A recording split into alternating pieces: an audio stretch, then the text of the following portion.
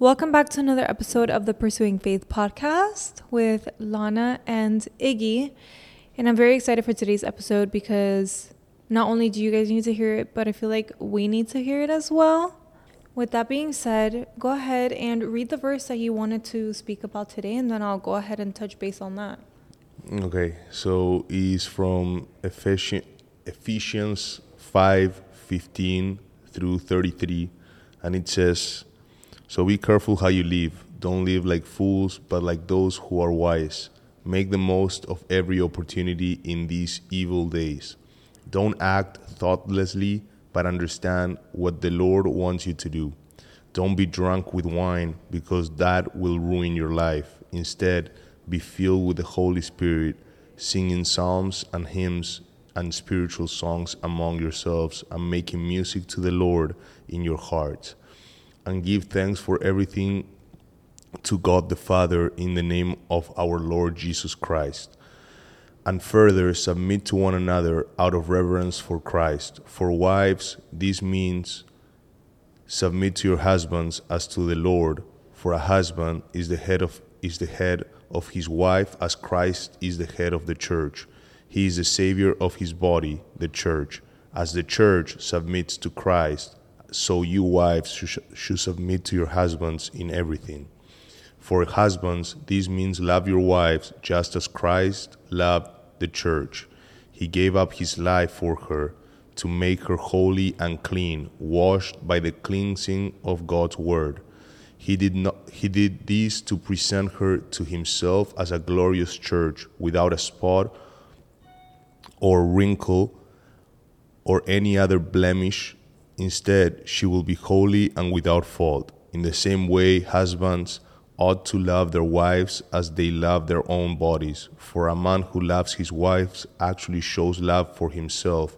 No one hates his own body, but feeds and cares for it, just as Christ cares for the church, and we are members of his body. As the scripture says, a man leaves his father and mother and is joined to his wife, and the two are united into one. This is a great mystery, but it is an illustration of the way Christ and the church are one. So again, I say each man must love his wife as he loves himself, and the wife must respect her husband." So why did you want to do that topic today? No, I wanted to do it today because of a comment that there was on one of the, I don't know if you showed it to me, the comment. It was on Instagram. And this lady made a comment. Can I read the comment without mentioning her? Just get to the point of it. Don't read the whole comment because it's long. Just get to the point. Okay, well, the comment was pretty much attacking, not attacking. I wouldn't take it attacking. It's just, I believe that there's a big misinterpretation of God's word when it comes to Men, wives submit to your husband. Wife submit to your husband, and husbands love your wife. So the comment says, "Oh, the God that allows genocides and children being born with tumors and disease with no reason. The God that doesn't allow women to divorce. The God that wants women to be slaves for men. The God that let rapists on the streets. Or the God that sees flaws and shame in women's hair and bodies even though he made them. Please stop being delusional. You can be a woman of your own, a woman who knows right from wrong, a woman who dresses as she likes, a woman who wakes up whenever she wants because she's way smarter to be told that to wake up early and not to nag her husband will make her earn heaven, a woman who understands that what makes you human is good intentions and good doing." And I know it's a very loaded comment, and there's other topics there that touch base aside from women being, she calls them slaves to men. And to me, it is important to address because, again, most of your followers are women, And I think that this is something that it is spoken a lot out there, but if you are not listening to the right preachers, you don't get this perspective of what the gospel and what the Bible actually means when he says, wives, submit to your husband. Mm-hmm. First of all, he's saying wives. He's not saying women submit to men, okay? So that number one, like, women don't submit to men. Like, no, the Bible is not instructing women to submit to men. It's not talking about men being more important or more powerful or more whatever than women. That point number one. Point number two, when marriage is a sacred covenant for God, and he's just instructing us how to live in a healthy way based on how he created us, okay? We can go back to biology, okay? Back in the day, and this is when we didn't even have cell phones and stuff like that, the men would go out to hunt, women would stay with the kids, right? That evolved through time. That is no longer necessarily like that, but you also need to base the biblical content based to when it was written, and at the time that it was written, it was still a time where men would go out and fish and hunt and bring the food back, and that was one of the reasons why the submit word comes into place. It's not submit because he is more important than you, but submit because you need to allow him, like when he comes to the house, everything needs to be in a certain way so he can rest up and go to the next day and do the same thing. Nowadays, if we translate it here, I understand literally, and this is my personal interpretation, when he's talking about to the wife submit as to the Lord Christ, okay, and then for husbands, love your wife as you love the church and your own body as Christ did. The way Christ loved the church was by giving his own life. That's a way of serving as well, a way of submission as well. If I don't submit to somebody, if Christ wouldn't have submitted to the church, he would not have given his life for it. So even though it's not using the same words, it's giving the same responsibility to each other. Yeah. And that's one of the things that I wanted to address. I feel like women, they get triggered maybe, and I can just speak for me because, again, I grew up kind of like in a household where, you know, they're like, get your own, be independent, because your husband can always leave you. You never know when that day is going to come.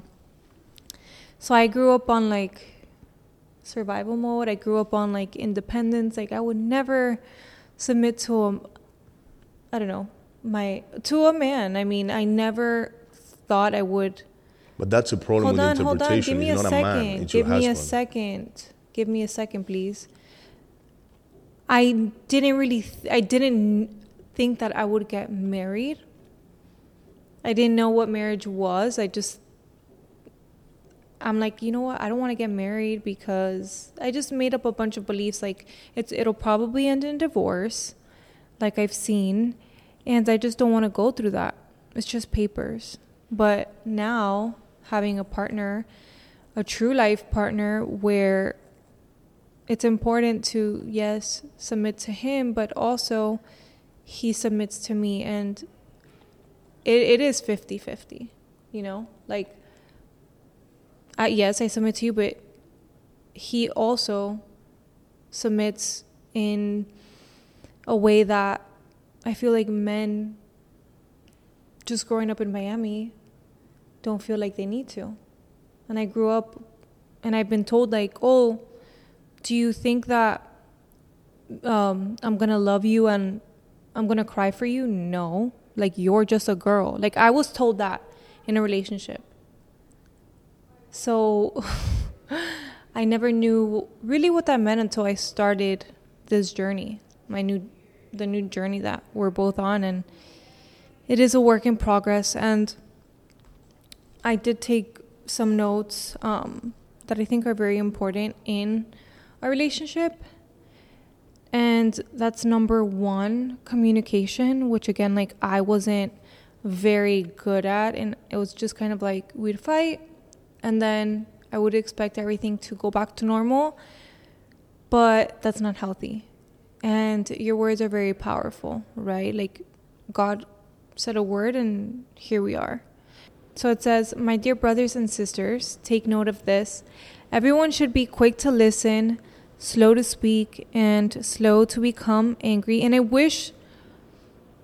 don't wish because everything happens in his timing.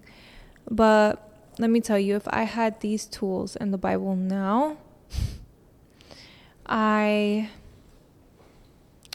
feel like I would have been better off, right? But I come from a lot of yelling and blowouts, and my last relationship was kind of like, we'd fight, we'd say very horrible things to each other and then just go back to normal. And that's really unhealthy and that's very toxic because your words are so powerful. So if like God spoke us into existence and we are part of his creation, imagine how powerful our words are, right?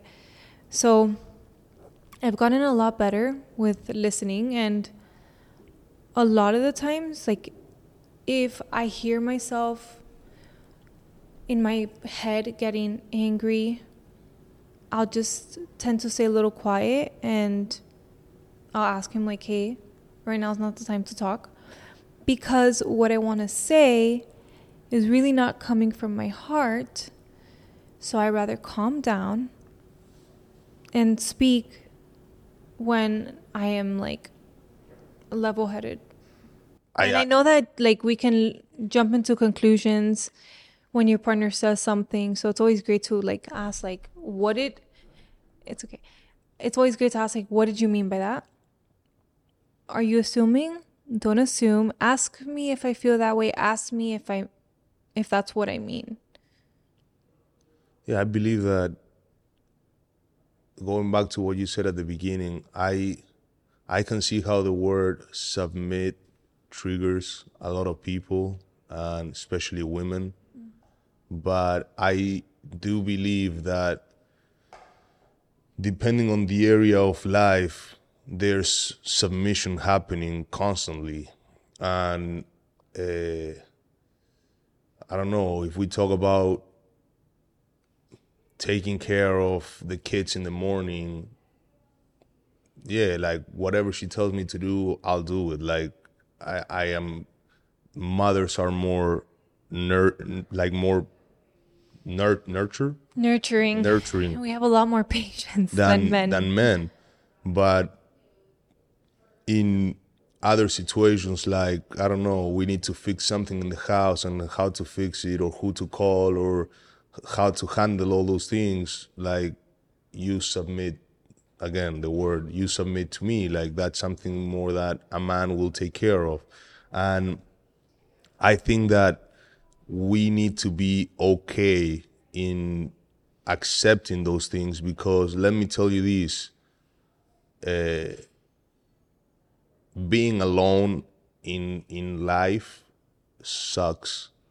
And if you don't understand that role and you are not willing to play that role, you are always going to be on relationships that break up, and always the fault is going to be on the person that was in front of you, you know. And then you're going to be listening to Taylor Swift songs like about your ex and stuff like that, and that's just the cycle that you don't want to be part of. And in order for you to get out of that cycle is you understanding that, look, we are not perfect, okay? There's only one perfect God. We were created to his image, but we're not perfect, and we need each other to go through life. And when we find a partner and we decide to come together as one in marriage, at that point, you need to understand that, okay, there's going to be things that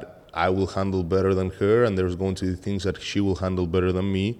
And then again, this is my final point on the Bible verse, is like, have context of when the Bible was written, right?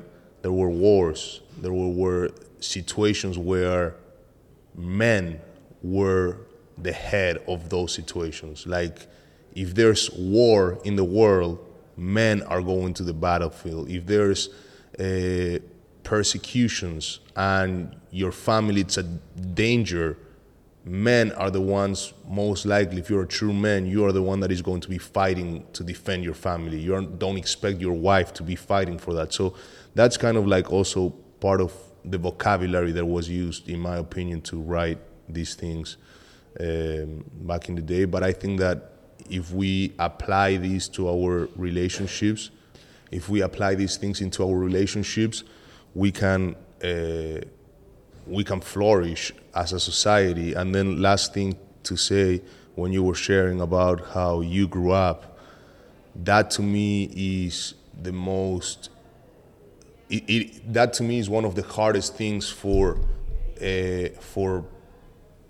women to get off their system, and for men to get off their system. Like, if I just want to say something really quick. I just feel like also too, like when you said that, like, oh, just going back to her and to her childhood and how she grew up, I also think it's important to accept it, realize it, but not be a victim of it, and not let yourself make excuses for it, right? Because, I yelled at him because I saw my mom growing up and yelling, or I saw my dad being abusive, so it's okay.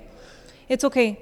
I mean, but what are you going to do about it, right? Like, are you getting help? Are you working through it? Are you even admitting that you have the problem and you're doing something about it, right? So at the same time, if you or like your husband is making an excuse, you guys need to come to realization that you're not a victim of what you went through. What I was going to was not exactly to the bad things, but also to the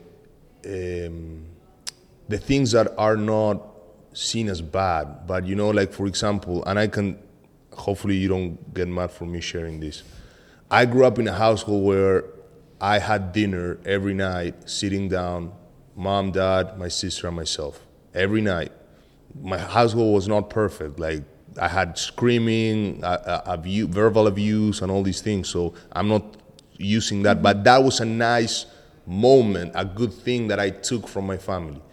You, on the other end, you grew up in a house where you guys don't even sit at the table at the same time. You guys don't care. One could be eating in the sofa, the other one could be eating in the room. Like, you guys don't have that moment. And for me, especially more recently, I started making the requirement, and we've been putting the effort that at least you and I sit on the table and have dinner together.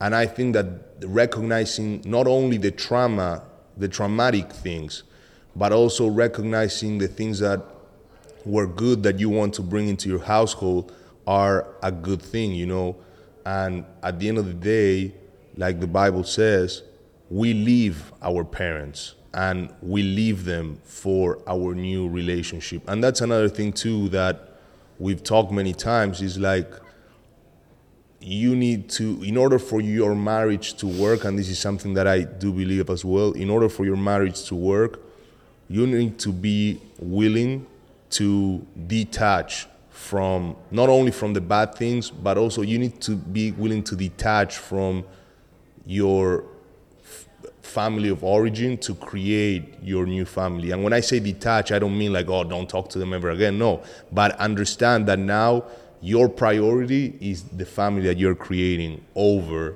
the family that you grew up in. That's my opinion. And like, for example, how do you expect for somebody to detach? Like, what are some ways, and what does that mean? Some ways are setting boundaries, like are having and making making more time to connect with your new covenant with your husband and your kids, if you have kids, if not with your husband, and build that that small kingdom.